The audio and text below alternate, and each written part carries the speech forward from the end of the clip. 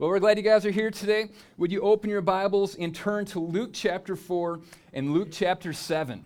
We're beginning a brand new series today called FAQ. That's Facts and Questions. And the idea behind this is that there are a lot of things that we do in life where we understand what it is that we do, but we don't understand why we do something. And if you don't understand the why behind the what turns into something that really becomes passionless, and it becomes something that's just a system that you're going through, but you don't understand why it is that you're doing this. My son, Eason, we have a very affectionate family. When we say goodbye to each other, we give each other hugs, and we give each other kisses and say, I love you. He's 3. It's super cute and fun. But the problem is that he doesn't understand the why behind that yet. So that affects the what he does. So we had some friends over, and their little daughter's there, and they're getting ready to leave.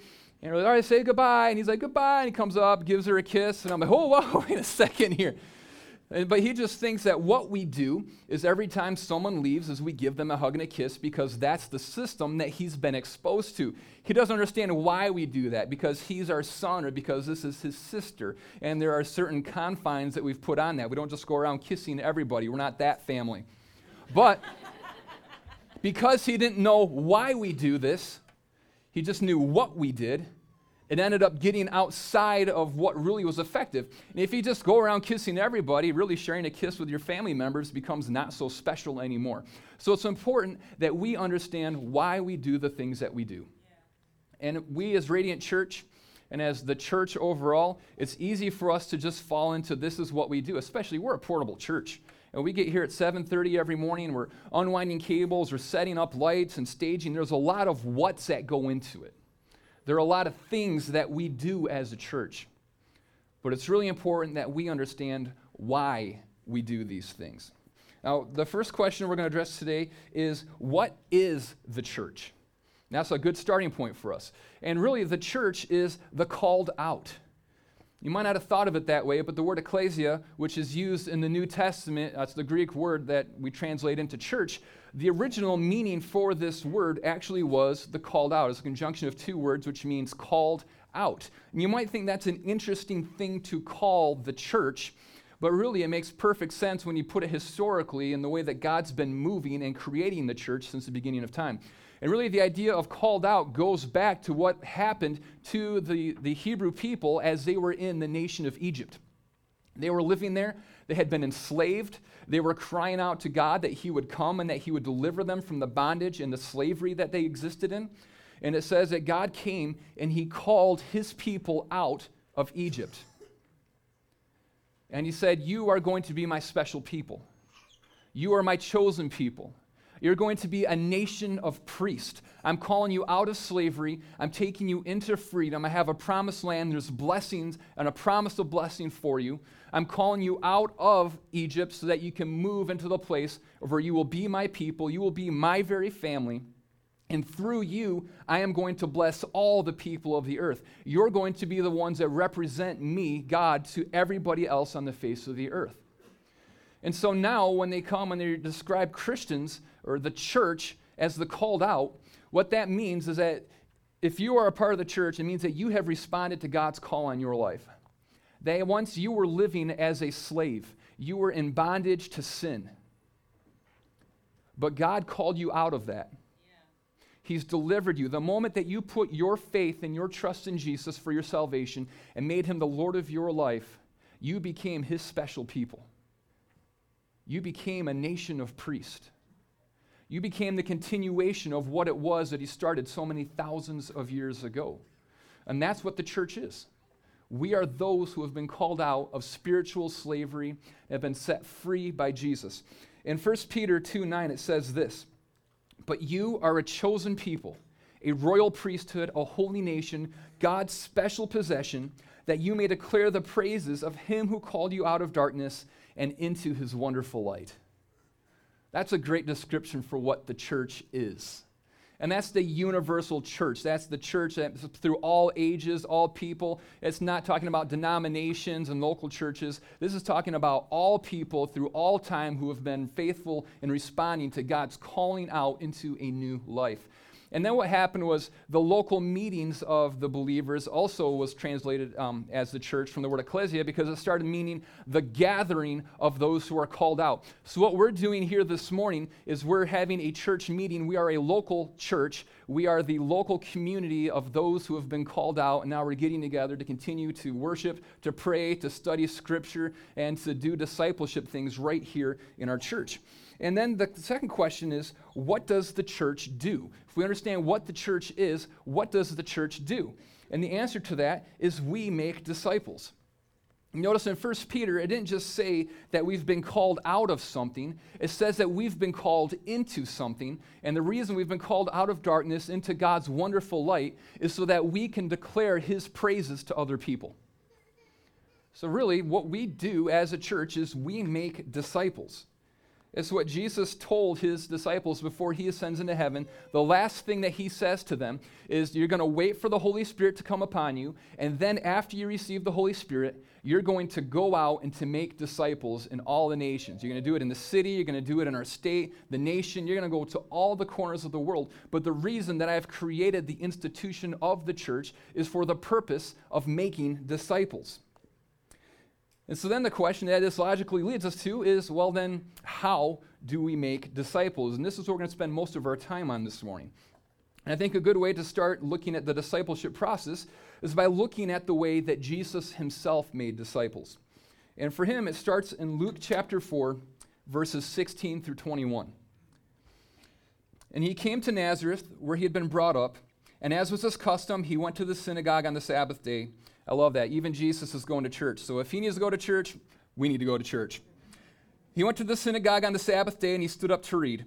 And the scroll of prophet Isaiah was given to Him. He unrolled the scroll and found the place where it was written, "The Spirit of the Lord is upon me, because He has anointed me to proclaim good news to the poor. He has sent me to proclaim liberty to the captives and recovery of sight to the blind, to set at liberty those who are oppressed, to proclaim the year of the Lord's favor." And then He rolled up the scroll and gave it back to the attendant, and He sat down. And the eyes of all the synagogue were fixed on Him. And He began to say to them, "Today this scripture has been fulfilled in your hearing." What Jesus does is He reads from the prophet Isaiah, where it's talking about what the Savior was going to do. And He says, "This is me. I'm the one that the scriptures were talking about. And the reason that I'm here, the reason that the Holy Spirit has been poured out upon me is because I'm here to proclaim liberty to the captives. I'm here to set people free. I'm here to bring healing. I'm here to bring life. I'm here to proclaim to you that this is the time of God's favor for you. This is what Jesus' life and ministry were all about. This is why Jesus was here." And then we look and we see the way that it is that Jesus lives this out. And by the way, people were so happy about Jesus' mission statement that they tried to throw Him off of a cliff. So if people don't like what you're doing, it's okay. They weren't a big fan of Jesus all the time either. But after Jesus makes His statement and He escapes from being thrown off of a cliff, He says in Luke chapter 7, soon after, He went to a town called Nain. And His disciples and a great crowd went with Him. So He's declared what His mission statement is, and now He's going out to actually start doing this. And as He drew near to the gate of the town, behold, a man who had died was being carried out, the only son of his mother, and she was a widow, and a considerable crowd from the town was with her.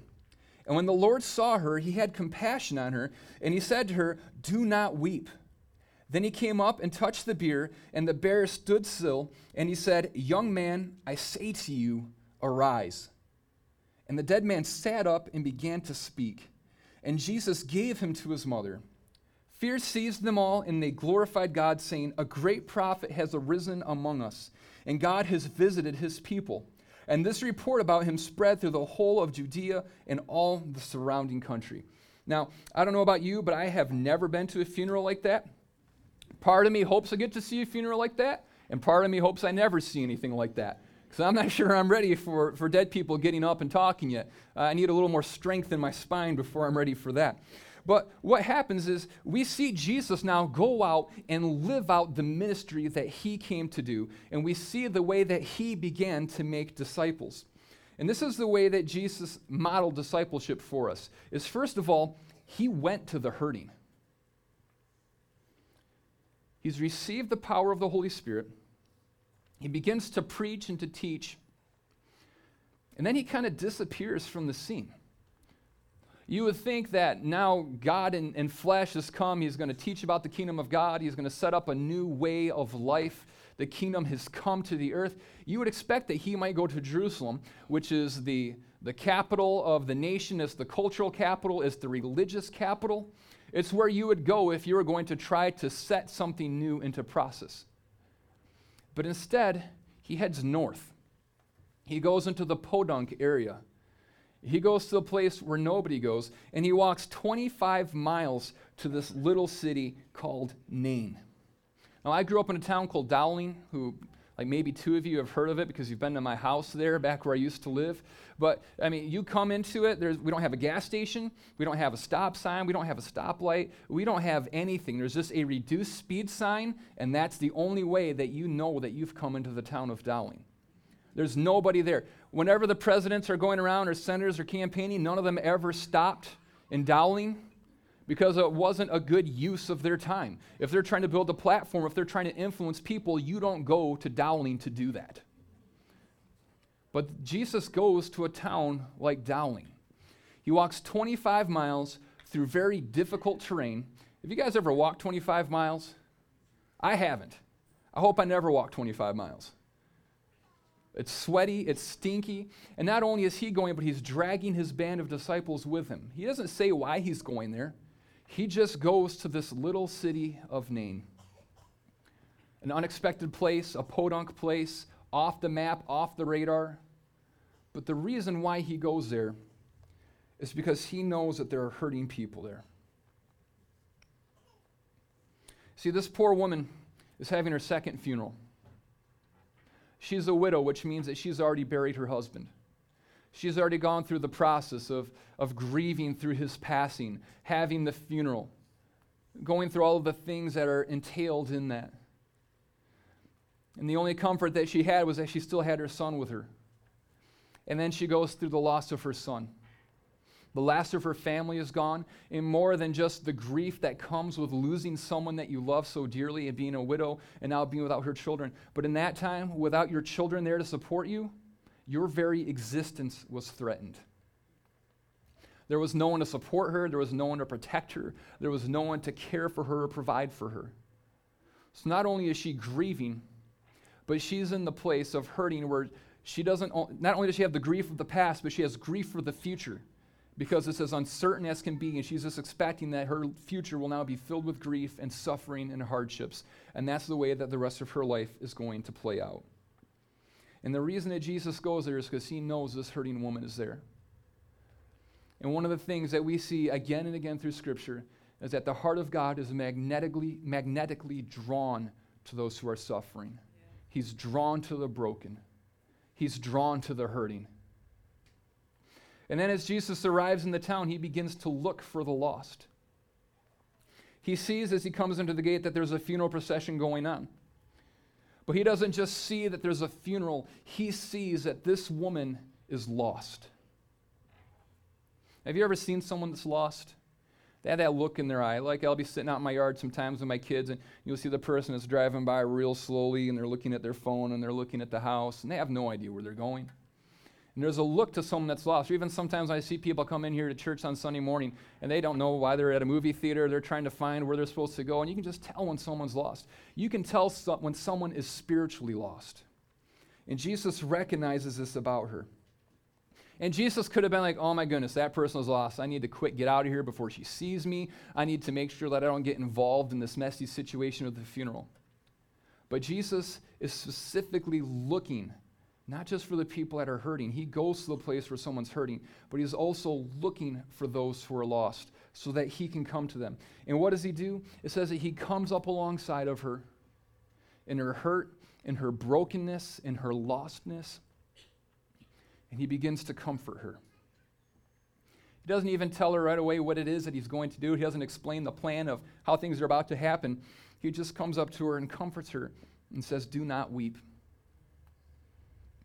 And then he goes on to do something else that's pretty incredible to me, is that he loves the unlovable. Now what Jesus does next is hard to understand. He touches the casket, basically.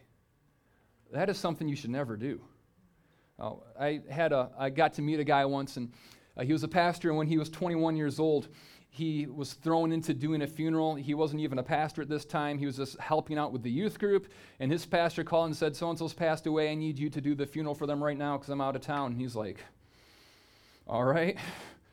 Any help? He's like, no, you'll be fine. Don't worry about it. And so he goes there, doesn't know what he's doing. And at the funeral, the widow of the man who's deceased, she goes up and she tries to climb onto the casket to give her departed husband one last hug, falls into the casket, faints, completely passes out. And then her children begin to scream, and they faint and pass out. People are screaming. Nobody knows what's going on. And the guy sitting here is like, is this what funerals are like? Because I'm never going to become a pastor if this is what happens at funerals. And so, you don't touch caskets. It's weird. And for Jesus, this is an unclean thing for him to do. And not only that, but, when you're dead, what are you going to do for someone? Why did Jesus travel all this way? Why did he put so much effort and so much sacrifice into traveling here to someone who's already passed away? But Jesus goes to this person. He goes into the north where people are unlovable, they're despised, they're looked down on. He goes to the people who are hurt, who are lost, who are broken. He goes to the dead and puts himself in a place of where he becomes ceremonially unclean now. Is going to have to go through a purification process after this. But he goes there because he has a love for people. A love for those who are unlovable. A love for those who are even spiritually dead. We could put that into our own language for how we view things.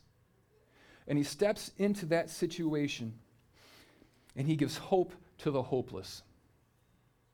See, if he could have asked this woman, what is it that you want me to do for you? I don't think she would have asked for her son back. Why?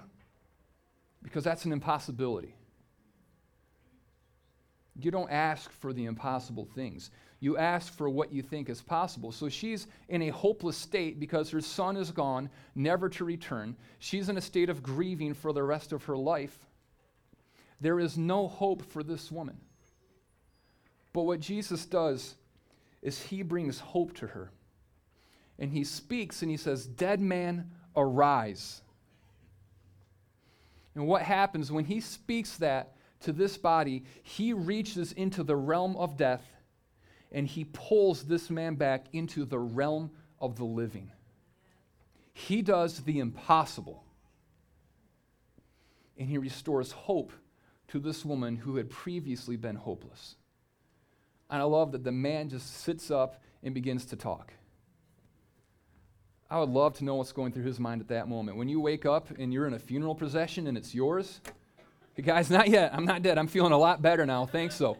And what happens is this funeral, the saddest, darkest time of her life, the most hopeless time of her life, turns into the time that is most filled with hope. Because what has happened is Jesus has come and he has restored hope to her. He's moved in a miraculous way. He's gone beyond what anybody ever thought could be possible. He suspends the natural order of things to bring hope to this widow. Because what Jesus ultimately does is he offers the grace of God. See, he didn't just restore hope for this woman's life, her right now. He restored hope to her for a Savior. He restored hope to her that God did love her, that God did care about her in the situation that she was in, and that nothing was too impossible for God. And that's the way that Jesus went around making disciples. And it's the model that we have to have as a church if we're going to make disciples as well. We have to know who we are. We are the church. We are those who are called out of sin. We've been called into life. And the reason that God has done this, the reason he's created the church is so that we can make disciples. And the way that we make disciples is when we look at the model that Jesus set for us and we say, I'm willing to go to the hurting. I'm going to look for the lost. I'm going to love the unlovable. I'm going to restore hope to the hopeless. And I'm going to offer the grace of God to people. And that's what we do. And so if we look at it, how is it that Radiant Church is going to make disciples? If we're going to live out what it is that God's called us to do as a church, as a local gathering of those who have been called out, for us, there's two ways that we're going to do it. And the first is in our gatherings. You see, every Sunday morning, we create a place for people to encounter the presence of God. And this is what I love. As we have gotten together, and like I said, we set up cables and we put speakers up, and they're heavy, and the staging's heavy. It turns out everything is heavy. And we create this place. People sacrifice so much to make a place where people can come in and encounter God's presence. And they're setting up kids' rooms, and they're changing diapers, and they're telling kids not to put things inside of their mouth. And they're telling the kids, they're teaching them worship songs and teaching them how to pray. And every day what we're doing is we're coming and we're saying it doesn't matter how hurt, it doesn't matter how broken you are, it doesn't matter how lost you are, we love you, God loves you, and we're going to do everything that we can to offer you the grace of God, because when I found the grace of God, it changed my life. It changed my life. I was once just as dead as that dead man at that funeral procession, but Jesus reached into the realm of death, and he pulled me into the realm of life. Yeah. And I am a new person now. Yeah. I have seen what God can do. My hope has been restored because I've encountered the grace of God. And we've seen people here at Sunday mornings, because of the sacrifice that you guys make to create a place for people. We've seen marriages restored. We've seen hundreds of people make decisions to follow Jesus. We've seen miraculous healings, miraculous provisions. We've seen people launched out into ministries. I mean, it's unbelievable to see the things that God has been doing. And even if you look around, we are growing like crazy. God is doing something awesome. He's honoring the work and the sacrifice that we're putting into this so that we can make more and more disciples of Jesus. But here's the other part. We have to ask ourselves, as we continue to grow and continue to reach out to the hurting and the lost and the broken, do we really want those people here? Come on, Pastor. Come on. You know who we love more than anybody? Us. I think if everybody was just more like me, I wouldn't have any problems with anyone. You know who I don't like? People who aren't like me. And this is an honest part, guys, that we have to ask ourselves. Do we like people that are just like us? Or do we like people that aren't like us as well? Because here's the way the human heart works. It's divisive. It's judgmental. We don't like people that don't look like us. We don't like people that make less money than us. We don't like people that make more money than us. We don't like people that vote for a party different than what we vote for. We usually don't even like the people that vote for our own party anyways when it comes to politics. What we do is we set up we don't like people that smell worse than us. We don't like people that smell better than us. We don't like people that are too loud or messy. I mean, the thing is, we have to understand is that God has a heart for all people. And my prayer is that God will bring us more and more hurting people. Yeah. People that don't look anything like us. People that don't act like us. But we have to make sure that we welcome them in. Because all people have been invited into the family of Jesus. And so we need to make sure that we're preparing our hearts right now so that when someone comes in and they're not like you, and they're loud, and they're stinky, and they're using words you don't think you should use in church, and they're writing things on Facebook that you don't think you should write on Facebook, that you don't judge them and condemn them, but you love them, you pray for them, and you model the love and the acceptance of Jesus for them. Because when I was dead in my sin and in my trespasses, Jesus gave himself up for me. And then number 2 is we're going to make disciples in our missions. And what I mean by this is everything that goes on outside of these 4 walls. Because Jesus didn't just invite everybody to come to his synagogue and hang out with him and be ministered to. It's a great way to make disciples is as we gather here together. It's continuing the discipleship process in all of us. But we have to go outside the 4 walls of our building as well. Because the church isn't a building, it's a people. And here's something I'm going to share with you guys just briefly about where we're going as a church. And it was something that's been really burning inside of my heart for the last 5-6 years. Before I was ever here, before I knew I was planning Radiant Church, I knew there was something that we were going to do to reach people. Guys, there is a problem in our community with people that live in poverty, They're unable to provide for themselves. They're unable to provide for their families. They live hurt, and they live lost. They live broken. And they feel like they have no worth and no value. And there's a way that we can enter into that and be a part of extending the grace of God to them.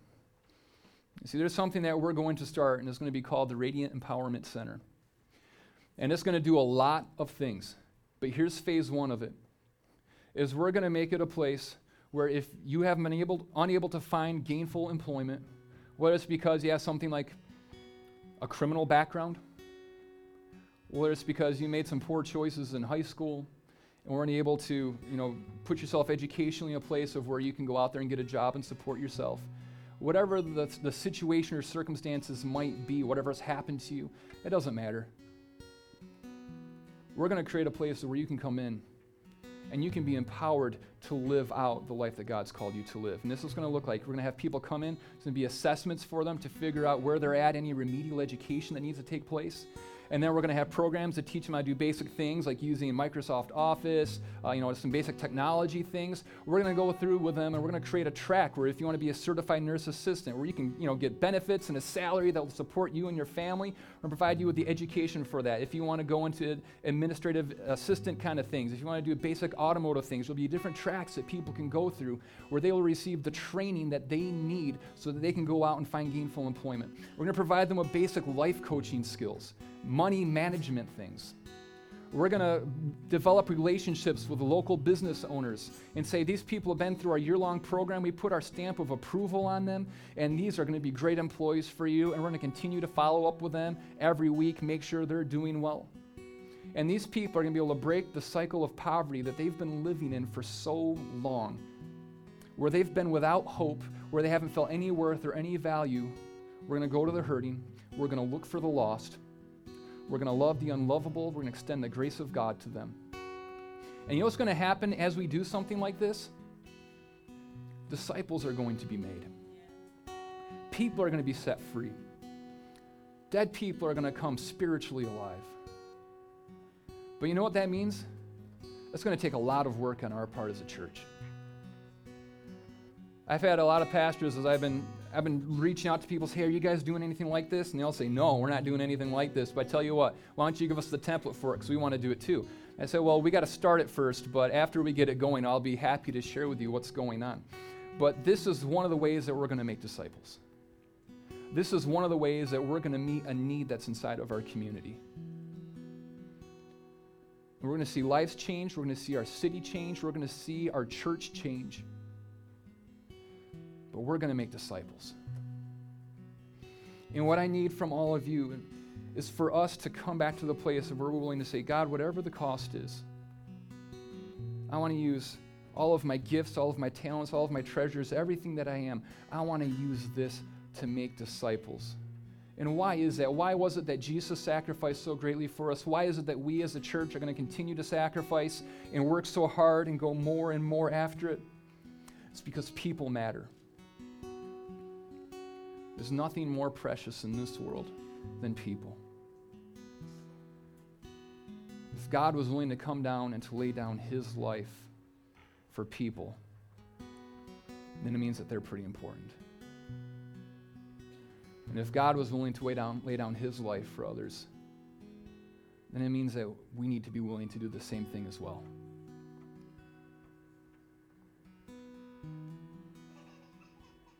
We look at the model Jesus set, going after the lost, going after the hurting, going after the broken, hanging out with the tax collectors, the prostitutes, all the backslidden people. These are the people that he goes to. These are the people he draws in. You know, the early church was filled with women and slaves and prisoners. All the despised and powerless in society were the ones who responded strongest to the gospel. And that's going to be true for us as well.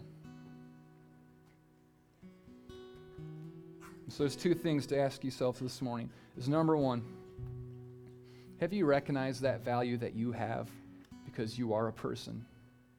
That God loves you, that he's poured himself out for you, that he wants to bring you spiritually alive, that he wants to lead you into the newness of life?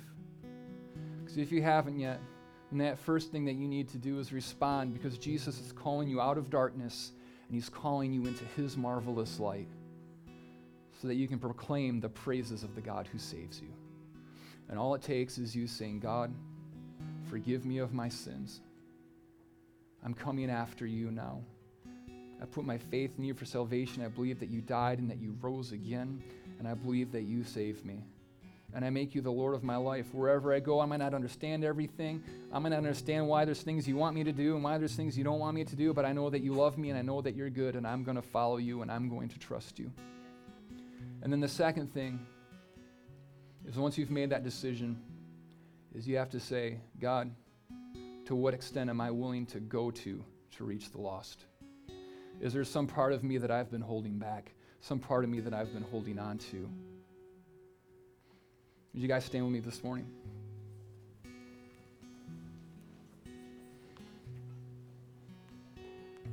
It's so important that we just allow God to speak to our hearts. So we're going to take a moment, just ask and say, God, what am I supposed to do with this? What is it that you're speaking to my heart this morning?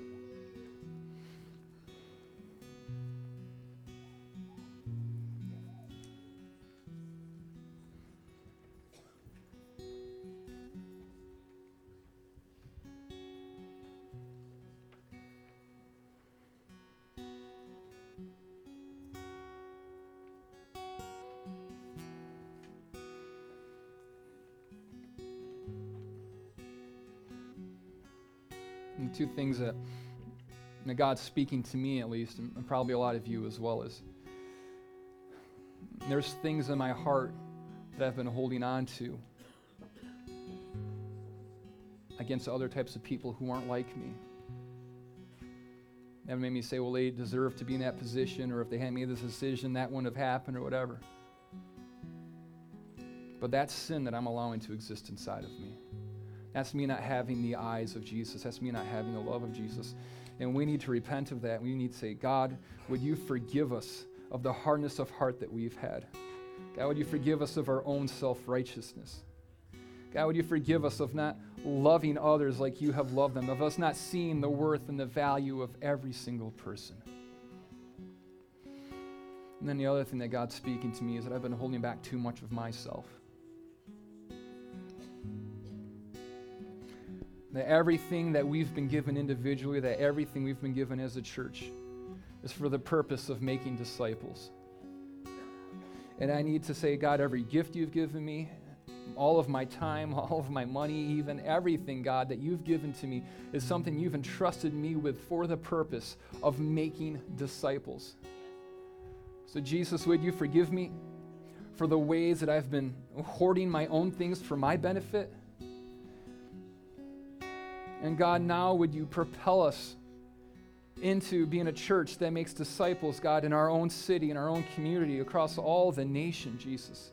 And God, would you put new vision? God, would you put new fire inside of our hearts? Because God, as we look around, we do see the hurting. We see the lost. We see the needy. We see those who need a touch from you, God. We see the hopeless. And we know that you have the ability to bring hope, God. We know that you have the ability to bring life. We know that you have the ability to bring healing and salvation. That, God, there is nothing that is impossible for you. So, God, would you give us all surrendered hearts to you and to your ways, God? Would you fill us with a passion for all of our city, God? That we would be compelled to go and to make disciples. Whatever the cost, whatever the price, it's worth it because you are worthy of the glory and the honor that you receive from it, and because the people who are around us are worth it. It's worth laying our lives down for. Jesus, would you give us divine ideas and divine strategies? God, over all of our outreach, over what it is that we're doing here on Sundays, God, would you be our provision? Would there be a thicker anointing of your presence as we do these things? And God, would you come and would you confirm the things that we preach through the power of the demonstration of the Holy Spirit? In the name of Jesus we pray. Amen.